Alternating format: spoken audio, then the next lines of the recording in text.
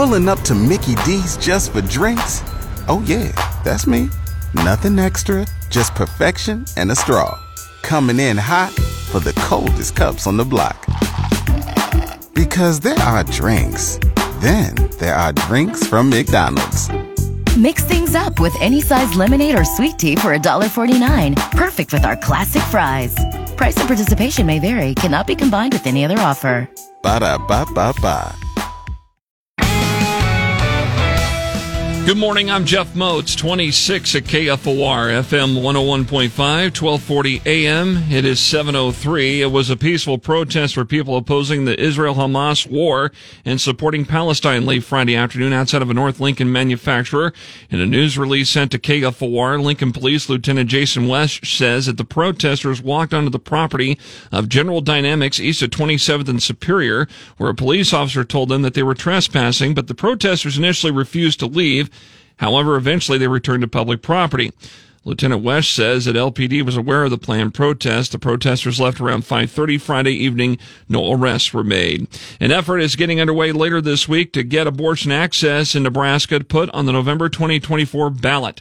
Omaha TV station WWT reports that the group Protect Our Rights Nebraska is fighting to protect access to abortion. The group submitted petition language to the Secretary of State's office at the end of October. A constitutional amendment is what the petition's all about. Requires 10% of registered voters to sign the petition. Signatures must also be gathered from 5% of voters in 38 of Nebraska's 93 counties. It was earlier this year that the Nebraska legislature voted to have abortion banned at 12 weeks gestation. That petition effort will get underway Thursday. KFOR News Time is 7:04. A deadly house fire west of Omaha late Saturday afternoon is still under investigation this morning. Omaha TV station WWT reports that the fire happened at a home southwest of Waterloo, and one of the first responders at the scene tried to do life-saving measures on a man in his 60s who was later pronounced dead. The cause of the fire has not yet been determined. Lincoln's Veterans Parade on Sunday afternoon along K Street, west from 21st to 14th Streets, drew a pretty good crowd of people that lined up along to see military groups, local marching bands, even former Nebraska football Heisman Trophy winner Johnny Rogers, as the parade was saluting veterans in business. KFOR and sister station 92.9 The Eagle were among the sponsors of this year's parade. We do have pictures from Sunday's parade up on our KFOR Facebook and Twitter pages. One of the more popular holiday displays the last few years has been Zoo Lights powered by Lincoln Electric System at the Lincoln Children's Zoo. That gets underway a week from this coming Friday.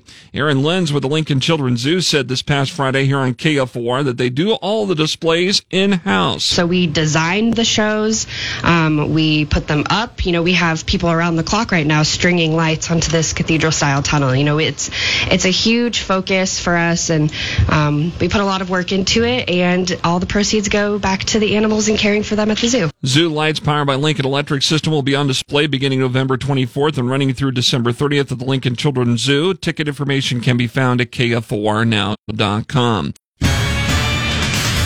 Lincoln's first forecast looks great here for at least the first part of the week. Sunshine and a high of 68. Clear sky tonight, a low of 43. Sunny and breezy tomorrow, high of 68. Sunny and 71 on Wednesday. How about sunny and breezy on Thursday with a high of 67, but around 60 on Friday?